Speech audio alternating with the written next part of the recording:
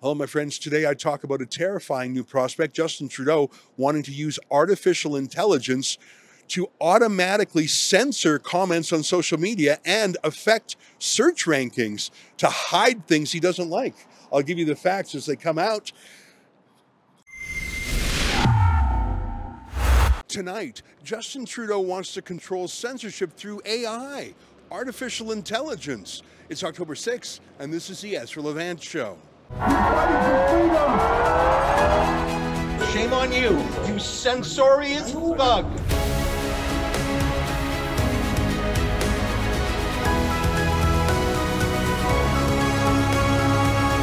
I'm in Calgary today. I'm here to talk to, I suppose, my alma mater, the Western Standard, a magazine I founded more than a decade ago.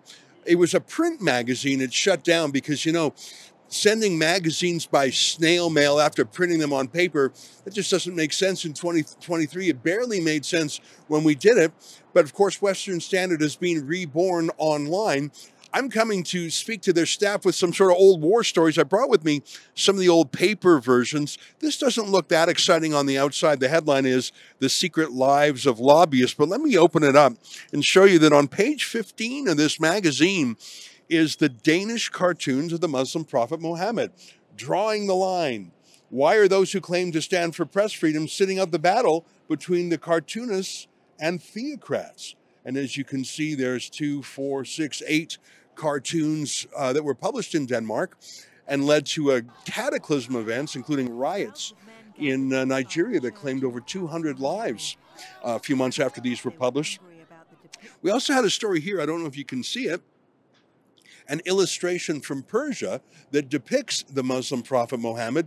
We included that to show that not all Muslims hold that you can't depict their prophet. So we published that on the inside of this magazine, just a 2-page spread, nothing more. And my God, did that cause a conflagration. We were hauled before the Alberta Human Rights Commission. That was a 900-day prosecution. I also recorded part of my interrogation at the hands of the Alberta Human Rights Commission. I guess that was my foray into video. Here's a video of how that looked when I was interrogated. I look a little bit younger, a little bit thinner, and my hair was a little bit more lush. Take a look at an excerpt of my interrogation at the hands of the Human Rights Commission. And I always, in an investigation interview, I always ask people, even though they've been as thorough as you have, in summary fashion, what was your intent and purpose of your article with the cartoon illustrations published on February 27, 2006? Why is that a relevant question? Under section 3.1a, it talks about intention, purpose. We like to get some background as well. Is it you'd like to get some background, or does this determine anything? If we published what we published, the words in the picture speak for themselves. Are you saying that one answer is wrong and one answer is right?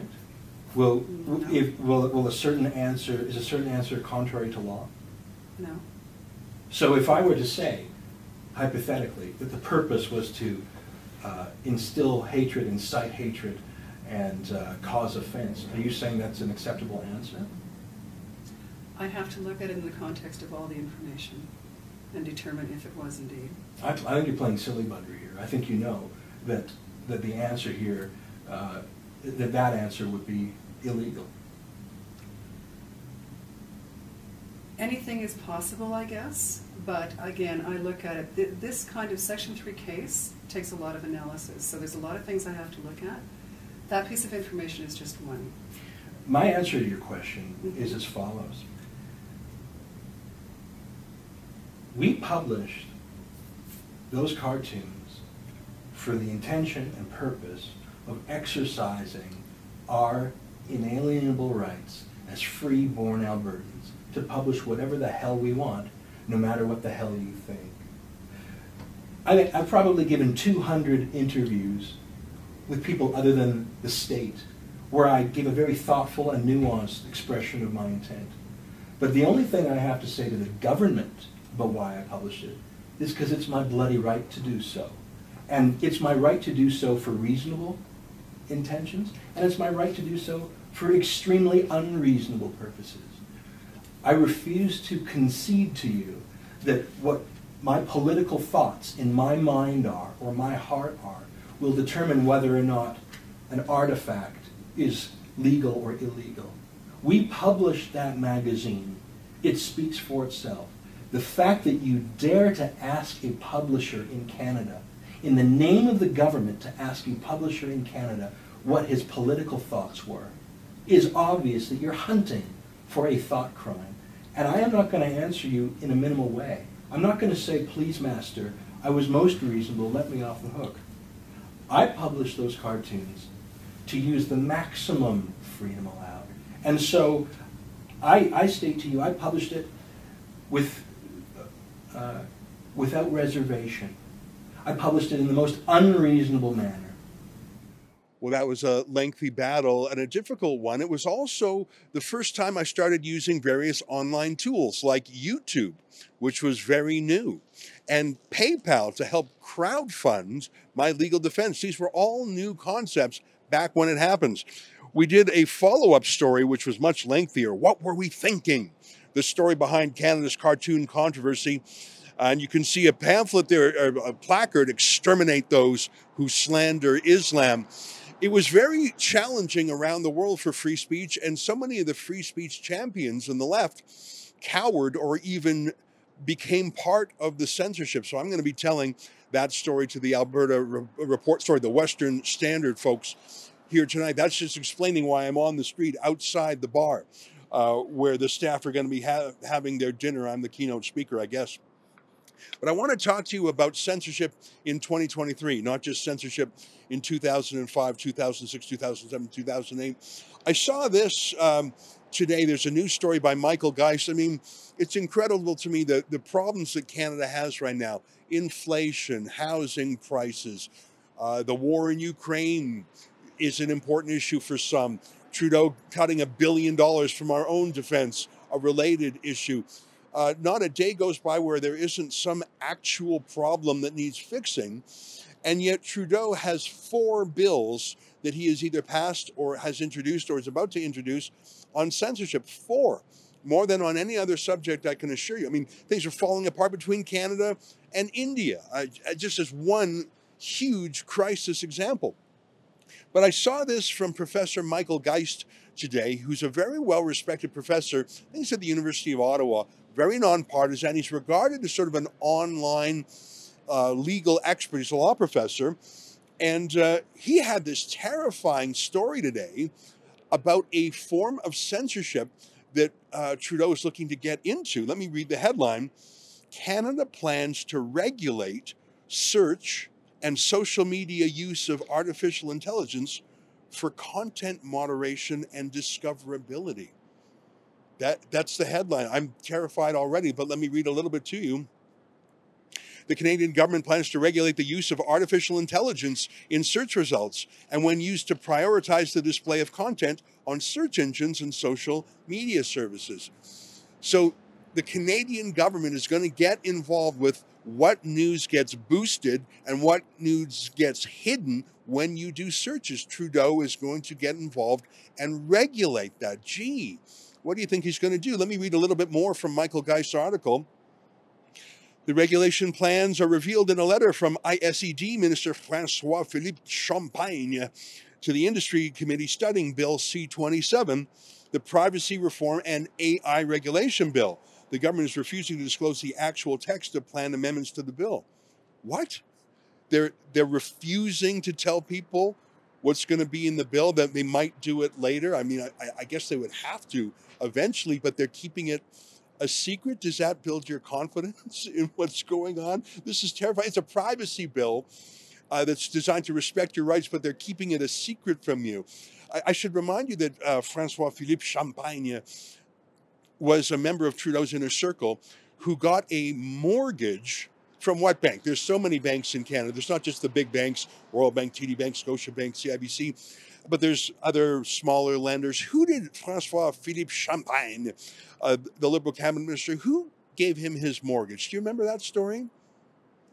The government bank from the People's Republic of China.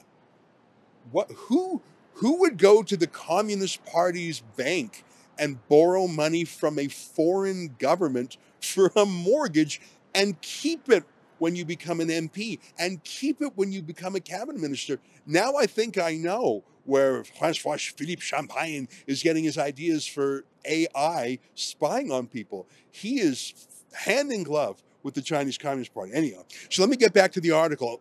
Michael Geist outlines 7 different things that AI will do that is being regulated. Okay, some of the regulations are being modeled after the European Union. Okay, I suppose, although they don't seem to love liberty as much over there. But some are just terrifying. Look at number 6. The use of an artificial intelligence system by a court or administrative body in making a determination in respect of an individual who is a party to proceedings before the court or administrative body.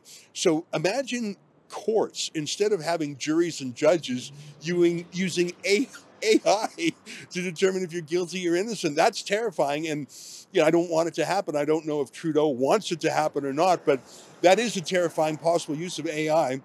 But here's the part that Michael Geist is worried about. And here's the part that Michael Geist, who knows these things, says is different from the European Union. They're not, what I'm about to read is not being done in Europe, which is a pretty sensory kind of place. It's certainly not being done in America. According to Michael Geist, it's what's going on in China. Let me read point 4. The use of an artificial intelligence system in matters relating to A, the moderation of content that is found on an online communications platform, including a search engine and a social media service, or B, the prioritization of presentation of such content. So the first one is moderating comments. Could you imagine an artificial intelligence system that searches maybe for words like Trump or Polyev or Danielle Smith or Alberta or freedom or trucker convoy or Tamara Leach or Rebel News? Can you imagine an AI system, a hunter-killer system, not run by humans, run basically by Skylink or whatever it was called in the Terminator? Can you imagine unleashing that on comments on Facebook, on Twitter? You wouldn't even know the censorship. It would be done by AI. But the second part is just as scary to me. Search results. If you typed in, give me the news on the trucker convoy, Rebel News would be hidden and the CBC News would be boosted. That's what discoverability, the prioritization of the presentation of such content. When you type in something in Google or Facebook, the algorithm chooses what's first, second, third, fourth, whatever. There's already political bias in those systems. Trudeau wants to be able to regulate that through AI. Now, that's something I've warned about before. In C11, section 9.11E, as you recall, gives Trudeau the power through the CRTC to alter the discoverability algorithm for YouTube and other broadcasters. But this would be for everything. AI for everything. Here's Michael Geist on this bill. It's called C27. I want to read you. I was not aware of this bill. And I mean, there's so many things going on. There's only so much you can be aware of. But this bill was introduced about a year ago. It's called Bill C27. Geist talked about it about a week ago, before this AI stuff was clear to me. Let me just show you how François-Philippe Champagne introduced this bill to Parliament, because again, this is how they do it in China's fake Parliament. Well, that's how Trudeau and his cabinet do it in Canada's Parliament. The headline Geist gives it is, Why Industry Minister Champagne Broke the C27 Hearings on Privacy and AI Regulation in Only 12 Minutes. Okay, I'm going to read actually a long paragraph here, but you just got to hear it. It's just classic. And again, Michael Geist is not a conservative. He's not a rebel. He's not a radical. He is the most establishment law professor expert around, but he just can't believe what he's seeing. Let me read. More than a year after Bill C-27 was first introduced, the Standing Committee on Industry, Science and Technology finally launched its review of the bill yesterday with an opening appearance from Minister François-Philippe Champagne. Okay, the delays in Bill C-27 reflect significant concern with both the effectiveness of the privacy provisions and the inclusion of an AI bill that is widely viewed as inadequate. Okay, so we don't really know where this is going yet, but I'll keep going. Champagne started with a 12-minute opening statement in which he assured committee members that he had heard the criticisms and that the government had a wide range of amendments planned to address the concerns. Okay, sounds good. While many of the potential amendments sound quite positive, once MP questions commenced, it became clear that the department had yet to actually draft them and has no plans to provide the actual text until the committee starts clause by clause review of the bill. In other words, the government has decided how it wants to change Bill C-27 before a single external witness appears before committee, but it will only release the actual amendments after the witness portion of the committee study is over. The end result is that Champagne broke the hearings before they had really begun, with dozens of witnesses ready to testify about a bill that the government plans to change but won't provide legislative language. Secret changes to a privacy and AI bill. That does sound exactly like China. Let me end as I began. Well, I suppose I began talking about censorship of the Danish cartoons back in 2005, 2006. That seems like an eternity ago. We didn't even have smartphones. They weren't even around back then. Like I say, Facebook, I don't even think Facebook or Twitter were around. YouTube was just barely. Well, we're so far down that road, and now censorship isn't done through riots in the streets or threats to cartoonists or even by governments through human rights commissions. Why would they do that? Where I could film a goofy interrogator and embarrass a government agent. Why would they have humans involved at all? Why not just train up the artificial intelligence to silence people immediately? And by the way, you wouldn't even know if you're being silenced. As the last owners of Twitter said, freedom of speech, not freedom of reach. That was their goofy way of saying, sure, you can say whatever you want in Twitter, but we will simply make it that no one will be able to find your tweet. So yeah, tweet away, get it all out of your system, vent, but it will not be seen by anyone. That is the approach that it sounds like Trudeau and Champagne want to take with AI. They want to have censorship built in, hardwired into every computer system in Canada. So if you say anything that is too rebellious, too conservative, too anti-Trudeau, too freedom-oriented, it'll be censored automatically by machines. There won't be a hearing, there won't be a complaint, there won't be an interrogation. It'll just happen in real time. And when the cabinet minister is asked questions about it, he says any amendments will be secret. By my count, that is 5 laws that Trudeau has introduced or is about to introduce that are designed to censor you and me. Trudeau doesn't have 5 laws on any other subject in the world. He truly is an authoritarian. I promise you we'll keep an eye on this. They'll be keeping an eye on all of us, but we'll fight back if we can. Stay with us. More ahead.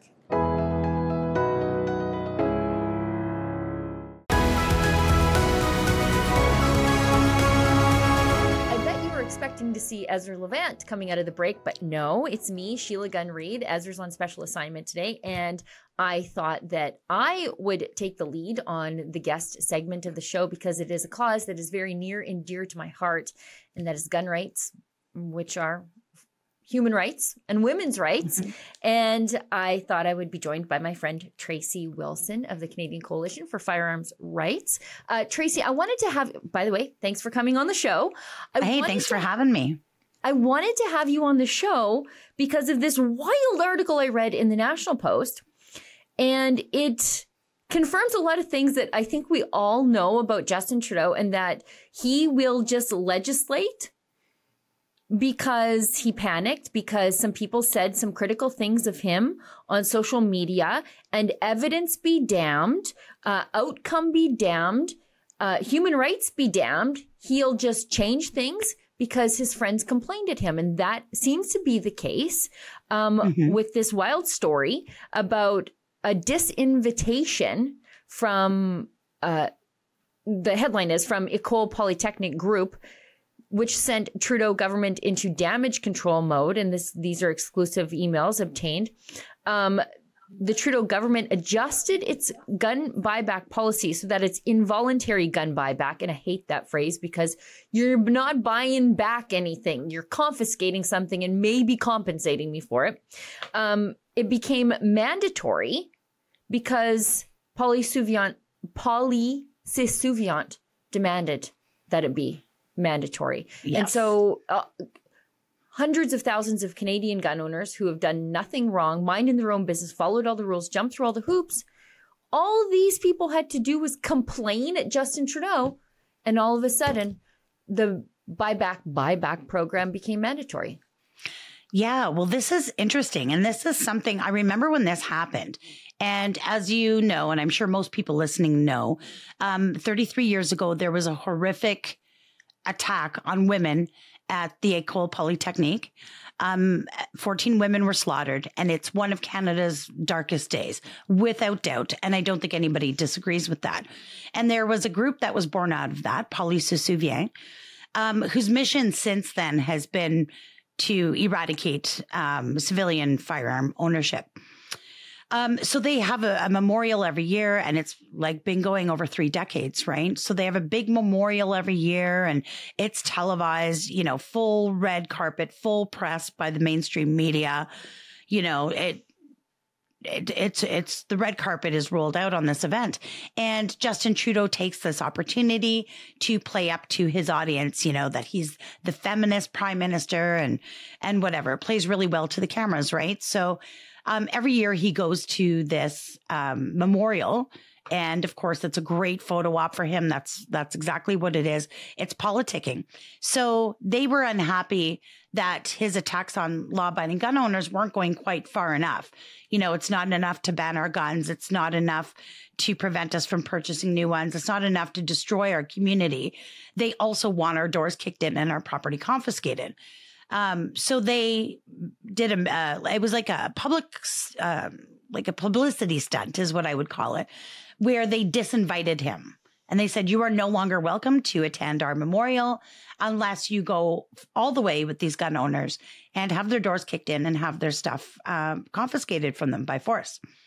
So sure enough, the policy was very easily altered to fix this. And I think this speaks to the way they govern. They govern by polling. They govern, you know, it doesn't matter about evidence or outcomes or what's fair or what's right or just in this country. It matters how he looks and what he can use for political expediency. And unfortunately, gun owners have felt the brunt of that for 8 long years. Now, I want to ask you, how big is Poly? Like, where is it in the grand scheme of things as a lobby group? Because you speak for hundreds of thousands of Canadian gun owners. By the numbers, sports shooting, hunting, the shooting sports is our national sport. More people are engaged in that than they are in organized hockey. It just is. We're quiet about it. Why? Because they come along and confiscate our guns. So how big is Poly, this group that with one cranky tantrum can, you know, basically cause Justin Trudeau to do reactionary legislation? How big are they? Well, they're not very big, actually. In fact, they, consist of some survivors. Natalie Provost is part of that group. She's one of the spokespeople.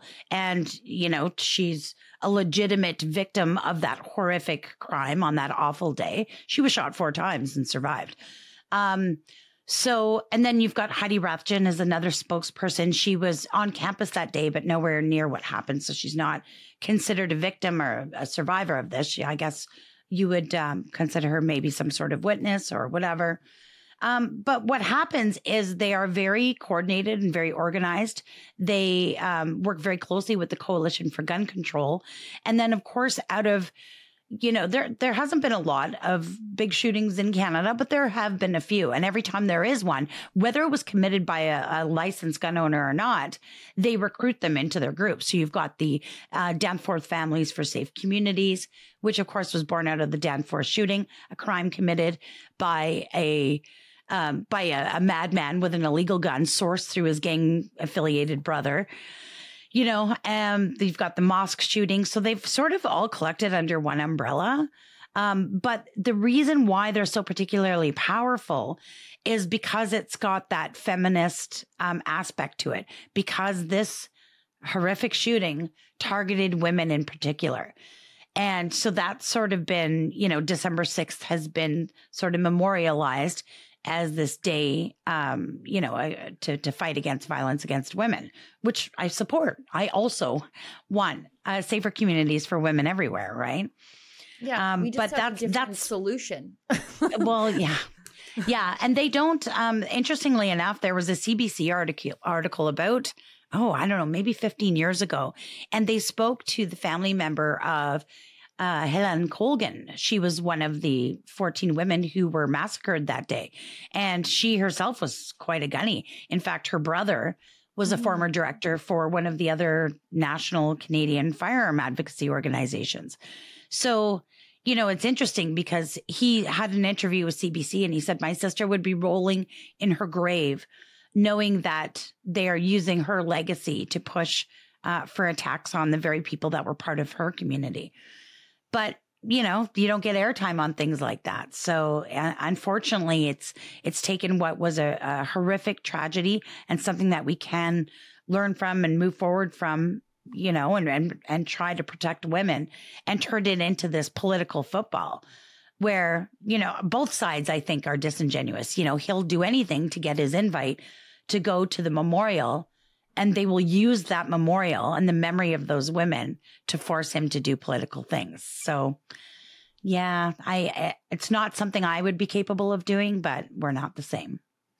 We're not the same, but it's Justin Trudeau, and he wants to be the bride at every wedding and the corpse at every funeral. You see him, turn up at residential schools and take a knee, and then he goes surfing on Truth and Reconciliation Day. Everything is a photo op, and I think Polly knew how important a photo op is to Justin Trudeau, and that's how they were able to manipulate one of the most feeble-minded powerful men in the Western world. I wanted to ask you, going forward, where are we at on the latest gun grabs? Where are we at on the so-called buyback? Well, funny enough that you mentioned that. So the gun ban that this whole thing is referring to is, of course, the May 2020 Ordering Council gun ban. That's happened 3.5 years ago. However, not a single gun has been confiscated by this government. There is no buyback program. There is no confiscation program. Even with a willing participant in the retailers, so gun stores who are stuck with unsellable inventory through no fault of their own, are willing to participate. Like, yes, we paid for this inventory 3.5 years ago or further back. We're not able to sell it. We're paying for storage. We're paying for insurance. We just want to move on and try and salvage our businesses, right? Willing participants don't even have a program with a lobby group that has signed an agreement with the government to perform that. So we, as you know, we filed a federal court challenge very quickly after this ban was announced back in 2020. It's been moving at the speed of justice. And we did have an 8-day hearing in the federal court here in Ottawa back in April. And Justice Kane actually came forward at a recent case management conference and said she will have her decision on that by the end of the month, which is interesting timing because there's an amnesty right now that protects gun owners who own these firearms, who bought them in good faith and bought them legally, have used them for decades without issue and used them safely, are protected from criminality, which the charge would be possession of a prohibited device, which carries with it a 10-year minimum mandatory prison sentence, right? So you and I are protected from that amnesty, but it runs out at the end of the month. The government has already once before extended that amnesty. The new public safety minister has made no indication that he intends to do so. And of course, we're not so silly as to put the freedom and future of Canadian gun owners in the hands of the Liberals. So we filed an injunction application in the federal court to force them to extend that amnesty. Now everything's, we've got a bunch of dates to file affidavits and cross-examinations and memorandums of fact. We will have a hearing on that injunction application to extend the amnesty on the 25th of October. So it's cutting it pretty close, should the government not voluntarily do it by then. But, at the end of the day, we should have a decision out of Justice Kane by the end of the month. So I guess we will find out where we stand for the CCFR, regardless of whether we win or not. If we don't win, we'll be appealing. And if we do win, I'm sure the government will be appealing. However, it would give them the perfect out. It is an impossible task. that they've committed to doing. And I think, you know, it would be very Justin Trudeau for him to say, look, we tried to ban these guns. We lost in court.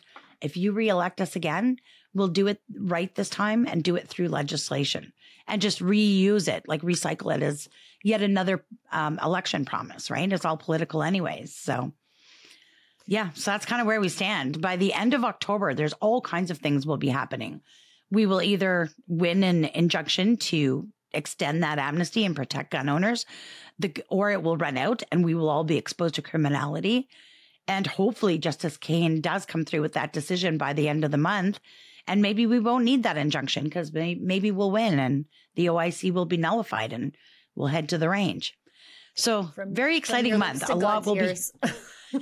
Yes, please. But we'll see. Either way, it doesn't matter. If we lose, we have no intention of stopping now. So we're committed to taking it all the way.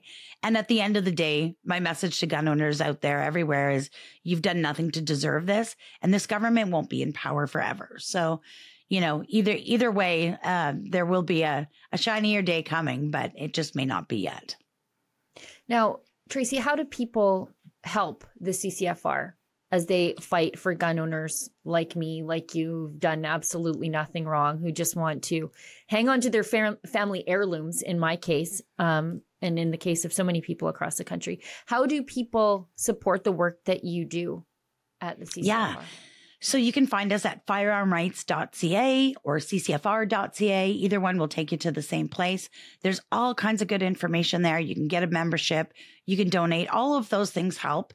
But to be perfectly honest, the very best thing people can do right now is to write to your senators. We've got Bill C-21 being studied at committee in the Senate. Follow us on social media and sign up for our newsletter. We've put out instructions on how to work on that. But just stay involved and never think that that your voice doesn't matter, because it does. And I know we're sick of writing letters and sick of doing all this stuff, but your silence is looked at as, you know, that you agree. So you have to oppose it in every way possible. So yeah, visit us at firearmrights.ca. Everything you need to stand up for yourself is there, and we're here to support you. And some of the best merch in all of firearms rights. I love it. It's great. Yeah, I've got a whole new line coming out actually November 1st. So you'll get first crack at it, because I'm going to send you a box. Perfect. And just in time for Christmas. Look yes, at you, exactly. You marketing wizard. Tracy, thanks so much. Got to fund the fight, right? That's right. And you gotta wear your colors with pride. I love seeing those little CCFR stickers on the pickup trucks on the highway. Me too. I love it. It's like a little secret wink. Like we're all in the same club. Yeah. Yeah, we are in the same club. That's right. Tracy, thanks so much for coming on the show. Thanks so much for the advocacy you do for law-abiding Canadians to take the government to task for their bad decisions. And we'll have you back on again very soon. Awesome. We'll keep at it. And thanks for the opportunity. Great to see you.